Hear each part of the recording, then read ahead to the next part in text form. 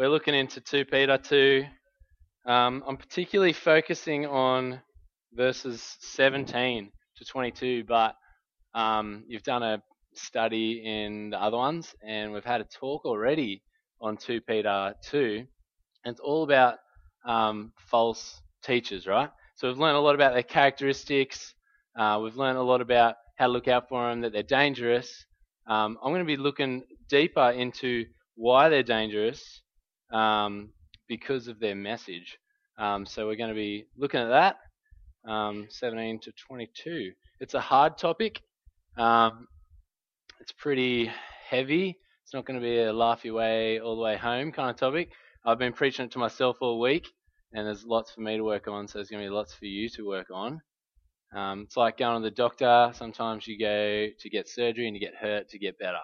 And so that's one of these kinds of passages, so strap yourself in. I've got a question to start with, and it's, have you ever been told about something that's potentially awesome, but it turns out to just be wrong, false, and a trap? Call of Duty, alright. Oh, call it that. Crazy Call of Duty. Alright, I'm particularly thinking of one that didn't happen to me, but happened to Phil, when one of his good mates told him that the 21st he was going to was a cowboy dress up. Cowboy is just like so many funny cowboy and Indian, but he obviously just went as a cowboy, and it was he made a good cowboy, and it was like he dressed up well. So he's got this like, this is gonna be awesome, it's gonna be sick, and cowboy parties are sick. You should have them. But turns out it was just a regular party, and yeah, he actually got like, I thought Phil would be okay with it, like, but no, he wasn't. It was pretty sure he sought reimbursement for costume costs from another guy who told him. But anyways, so we're going to be looking at something to do with that. It's kind of a false thing, and we'll get into that. So why don't I just start? So verse 17, the first thing Peter is telling us in this passage, that God is telling us in his word, is that the message of the false teachers is deceptively empty because it promises much and it delivers nothing. Verse 17, read it. These men are springs without water and mists driven by storm. Verse 19, they promise them freedom while they themselves are slaves. So this is a pretty quick point. First point, imagine you're in the desert. You're dying of thirst, because that's what happens in the desert. Even if you're in the desert of Antarctica, if you think you're smart and you've done geography, and it is a desert, drinking the ice doesn't help. It's just too cold. You can't. So you're like dying of thirst, and you look out and you see an oasis, and it's got sweet food as well as water. And you're just like, yes, so promising.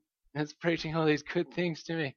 And then you get there and you dive face first and you eat sand or dirt or ice even. And it's just empty. Like, it does the opposite. You just literally eat dirt instead of drink water. In fact, it's possibly even like, what was it, Tuxedo, the movie Tuxedo, where the water gets poisoned, so you drink water and it makes you even more thirsty, and then you die of dehydration. Worst kind of water. That's kind of like, that is exactly, not exactly, but it's what Peter is saying about the false teachers.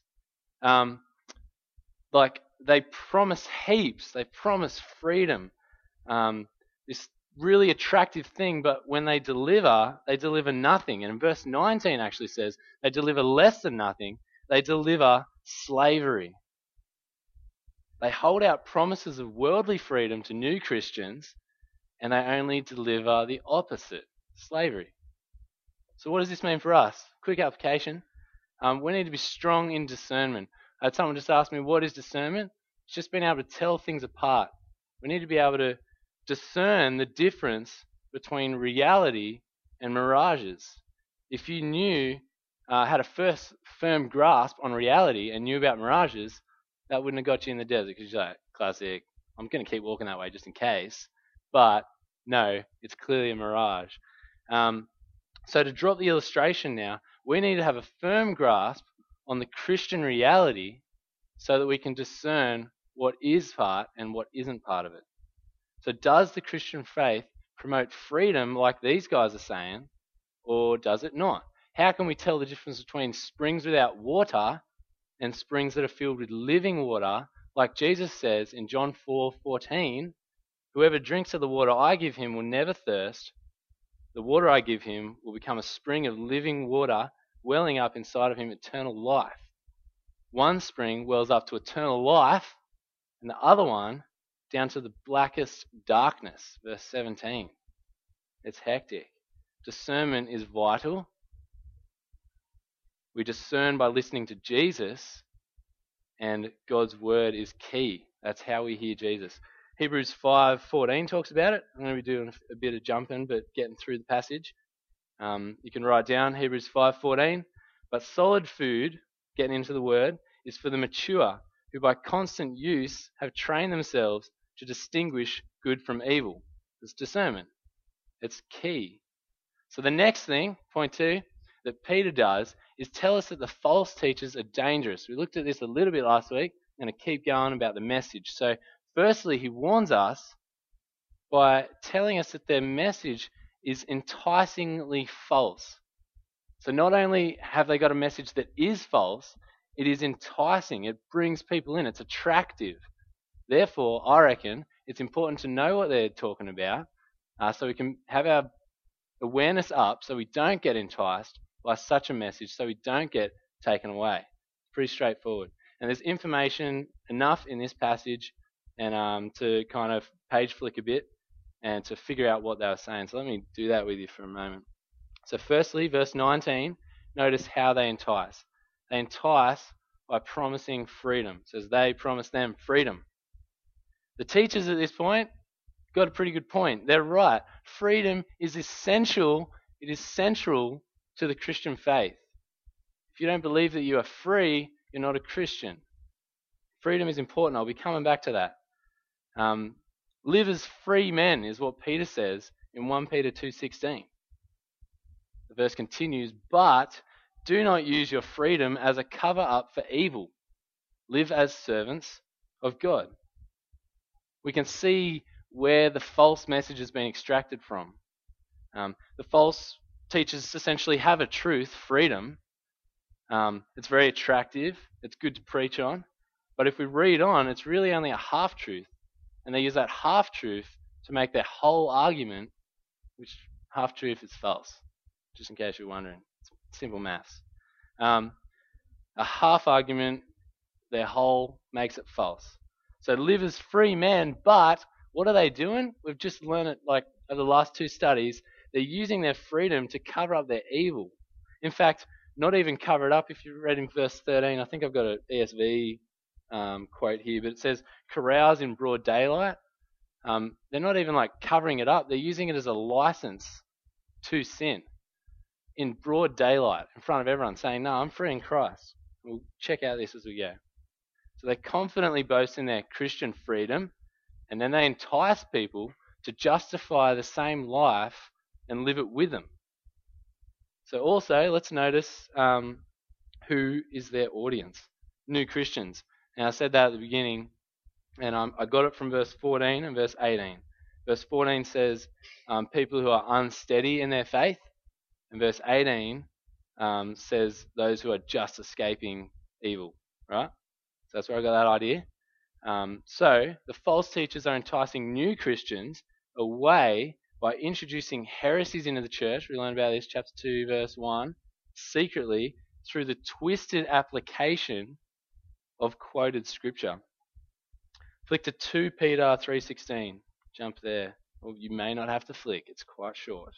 So Peter addresses this idea when he talks about Paul's letters. So he says, his letters, Paul's letters, contain some things that are hard to understand, which ignorant and unstable people distort. So notice again, ignorant, unstable.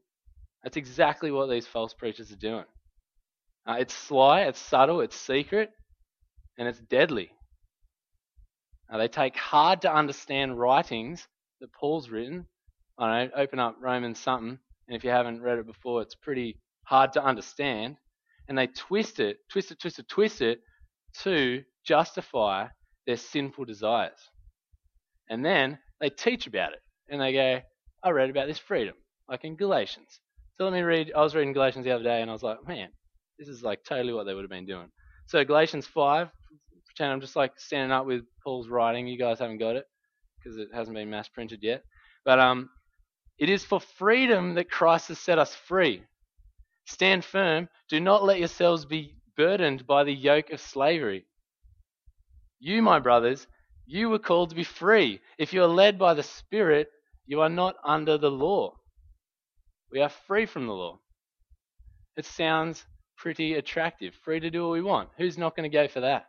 It's so convincing, so seductive, so promising, and worst of all, it's so what we want to hear. People follow what they want to hear. People are enticed into this thing. But it is so twisted. They forget Galatians 5:21 that says, those who live according to the flesh will not inherit the kingdom. Full stop. It's easy. Yeah, bad habit. All right. So back in 2 Peter 2, even though you didn't go to Galatians, I'm back there. 18:19 shows us the truth. Here we go. By appealing to the lustful desires of sinful human nature, they entice people who are escaping from those who live in error. They promise them freedom, while they themselves are slaves of depravity. For a man is a slave to whatever has mastered him. Now, I hope you would have picked up from that and what you've studied over the last few weeks, that these guys aren't free. They're slaves to what's mastered them. And what has mastered them? It's actually what they're loving doing. It's their lust. It's their greed. They're like experts in it. It's their sinful nature which has enslaved them. They're not free at all. So I think it's worth pausing and taking a look at what Christian freedom is, so that you guys can have some kind of benchmark to discern with. But I recommend you totally look into this stuff yourself. Christian freedom is when Christ died and rose again, he defeated sin and death. He freed us from the power and the guilt of sin. Sin doesn't have any power over us anymore. Christ has brought us out of that, and the guilt is gone. Okay? Number 2, Christ's death and resurrection means we are freed from the law. That is true. It's written in Galatians 5. But in the context that Paul says, and not what the false teachers are saying, it's not free to do what we want. It's free from the obligation, from the slavery that the law makes us. So we have to go through the law to get to God. We can't do that. We're slaves to something that's going to kill us. Jesus, in his death and resurrection, sets us free from that slavery so that we're saved by grace. I hope you guys know this stuff. Christ's death and resurrection means that we're freed from our old nature. Ezekiel 36, and we're going to talk about this a bit, describes us having been given a new heart, got a spirit put in us, a new nature, so that we can delight in holiness. So we're freed to holiness. It is the opposite of the freedom that these guys are teaching, not to indulge in sin. A passage such as this one that we're reading, heaps important to read, is written for that purpose, to remind us of the truth of freedom, so that we don't forget the actual truth in freedom and follow a false freedom. So, are you someone who's susceptible to this kind of teaching? If someone was to stand up and do that Galatians 5 rap, would you be in on that, or would you know better? Are you ignorant, unstable, or new in your faith? If you're new to Christianity, you probably don't know heaps of what's going on. You know enough to be saved and you're learning, and that's sick. But who are you going to trust? Are you going to trust me because I'm up here, and hopefully the people in this room who are leaders are approving of what I'm saying? Or are you going to trust Jono because you're like, he knows what he's talking about? Or are you going to trust God's word? I hope you trust God's word. Become a pupil of his word. Learn it so that you know when something's out of place. If you're not new to Christianity, I reckon you fall into 3 categories according to this. You're either stable, unstable, or ignorant. Now, are you someone who's grown up in a good teaching environment like EV, and you've kind of fallen into the practice of learning what the person up the front says instead of what the Bible says? Because hopefully they should be the same. But are you falling into that trap? Are you ignorant about what's being said? If I take you out of this context and put you in another one, are you going to be looking at the word or at the preacher only? Do you think that knowing the ins and outs of God's word, the important teachings of it, is just a waste of time, don't really need it? It doesn't really make a difference. Are you ignorant? Are you likely to be swayed because you don't actually know? Are you unstable? Are you all over the place? Are you getting knocked back and forth by waves? The Bible says this is for infants. You've got to grow up into the word, not get tossed. Instead, we should be stable. How do you get stable? You plant your feet on a foundation. What foundation? Jesus. So many things that come to mind, like let's build a house on a rock instead of sand. That makes sense. It's written out at the front of here. Jesus, solid hope. It's a solid foundation. He's a cornerstone in which we build our house, our faith. We build it on him through his word. So be reminded of the truth. Lastly, Peter warns us by telling that if we're led away from the truth, then we're worse off than before we had heard. This is hectic. Let me read verse 20-21. Follow along. If they have escaped the corruption of the world by knowing our Lord and Saviour Jesus Christ and are again entangled in it and overcome, they are worse off at the end than they were at the beginning. It would have been better for them not to have known the way of righteousness than to have known it and then to turn their back. What Peter's saying here is if you turn away from Jesus' way of being saved, if you deny the sovereign Lord who bought you, verse 1 of chapter 2, then it's going to be worse than if you'd never heard. There's a principle and a question that I think that comes out of this. Let me kind of preemptively strike at them. Principle is, the more you know about Jesus, the more severe your punishment for rejecting him. Statement. Let's check it out. So you might be thinking that sounds a bit too intense, and I'm not sure that's Peter out of line here, if that's what he's really saying. So let's do a little discerning. So Peter is really just reiterating what Jesus says in Luke 10. He says, "Woe to you, Chorazin! Woe to you, Bethsaida! For if the miracles that were performed in you had been performed in Tyre and Sidon, they would have repented long ago. It will be more bearable for Tyre and Sidon on the day of judgment than for you." Jesus gives us an equation. He says, more mighty works equals more judgment. Therefore, the more evidence we have of the reality of Jesus, the more severe our punishment for not repenting. Peter's teaching lines up perfectly. So, I was thinking about this and I was like, that's pretty hectic. Because I know where we are without Jesus. And I hope you guys do too. If we don't have Jesus, we're literally at the pointy end of some hectic spear thing that is God's judgment and wrath, right?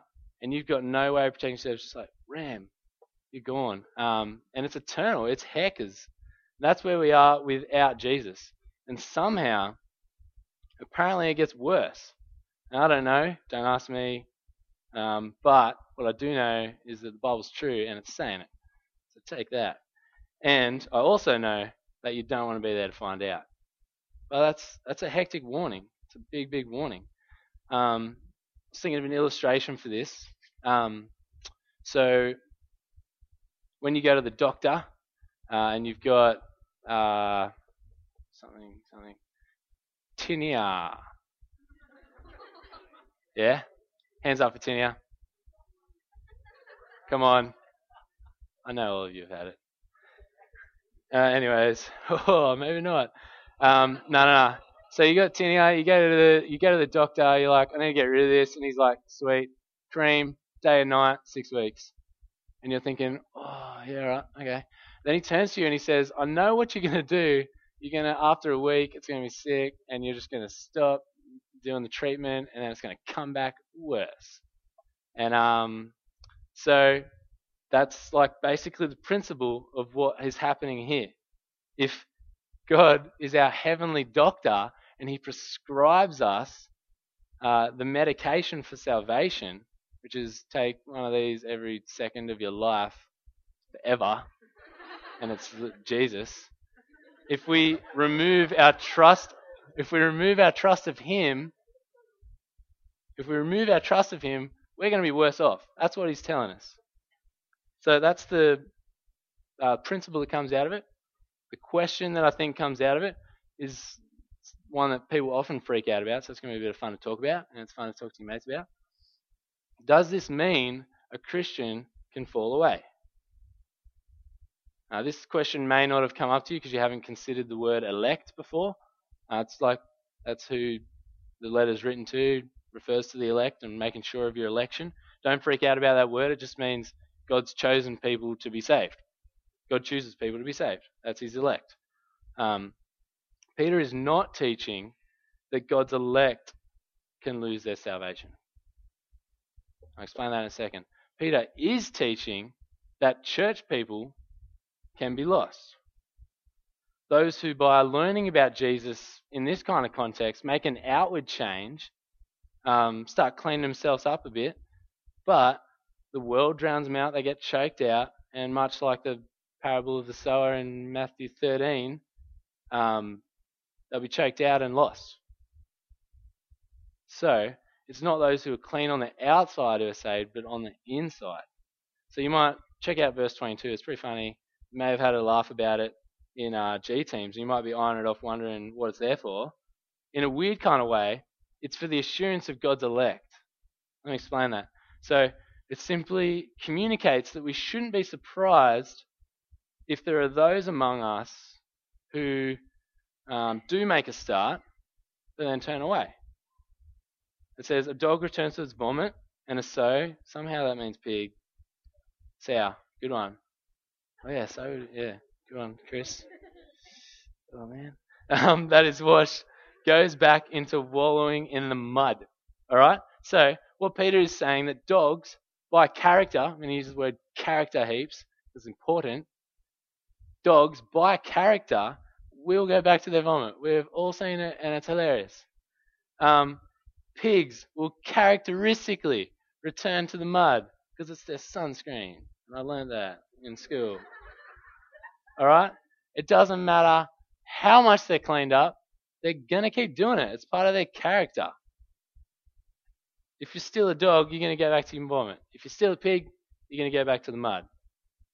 But what it can also mean, the flip side, is that if you're changed by God, in your very essence, Ezekiel 36 again, your character is changed. Then you can be confident that you won't return to the filth because you're not characteristically a dog or a pig anymore. For the inside purposes, you may still be. God's elect, by their character, will never fall. We just heard from Penny on that. And I'll come to it in a second. Those who stay to the end are those called and elected to be part of God's eternal people. You can write these two things down. Look up Matthew 24:13 and 1 Corinthians 15:1-2. Very clear that this is from 1 Corinthians. He who stands firm to the end will be saved. It's the character of God's elect. It's how you know who they are. Defined by the character. So, if you abandon the way of righteousness, you can evict yourself from salvation. But this can never happen to God's elect by their character. So application, 2 Peter 1:10 draws out the point, we heard it. Be all the more eager to make your calling and election sure. For if you do these things, you'll never fall. And yes, it does rhyme. Good pick up. I picked it up moments ago and you ruined my joke. Why would Peter be concerned about making your election sure if it didn't mean anything and the elect could fall away? Therefore, be zealous, be eager, be enthusiastic, keen, passionate about making sure you are not a dog or a pig anymore. Individually, every one of us should take it very, very personally to dig deep into God's word. After all, it's the unstable that are drawn away. It's the ignorant that are drawn away. You're either stable, unstable, or ignorant. And I hope we're all headed towards stability. As a community, let's talk about community, all of us together. We are responsible to each other. Hebrews 10 talks heaps about it. Constantly helping each other immerse ourselves in the Word of God. That's why we meet in G teams. God's word is sometimes hard to get on your own. We encourage one another. We figure stuff out together so that we cannot be uprooted, so that we're firmly planted with a foundation in God's word. As a community, we're also heaps responsible for those who are new Christians. Youth is full of them. Every fat camp we get like 1 million at least or something. It's just rough figures still coming in. But yeah, we get all these people that confess faith. Like at the end of the camp, they're like, "Yes, this is what I want to do." How many of them still stick around? I don't know. Probably 500,000. But where are we? Are we looking out for these guys? Even now, there's people among us who are new Christians. We need to help them be grounded in the Word. People don't just become Christian and know that you've got to read your Bible and study stuff. It's a weird concept. Let's us, any mature people here, be helpers in that. So we're nearing the end, and I've talked a lot to Christians, and I hope it's been challenging. But I do want to just say a bit to those who aren't stable or unstable. They're just nothing. They're not Christians. They're not caring about all this stuff. And I really want to urge you to consider how important this stuff is. Please recognize verse 19 for the truth that it is. All my mates do not get this. It's like, I feel like it's just heaps true. You're a slave to whatever masters you. Don't leave here thinking Christians are weird because they worship God. You're a worshipper too. I worship God. You worship many things: money, sports, sex, drugs, rock and roll, memories, good times, family. That's it. I often don't think of those ones. Good times. Anyways, we all worship something, all right? And what you worship will determine a lot about what happens with freedom and what happens with eternal life. So, worshipping God leads to eternal life and freedom. Worshipping other things other than God leads to the opposite. Leads to captivity, sadness, punishment, darkness, and death. There's a hugely dark picture of what happens to people who follow the false message if you read through this second half of the chapter a bit more. I also just want to talk about false teachers aren't just like teachers that are pretending to be Christians and false. That's particularly the ones that Peter's addressing.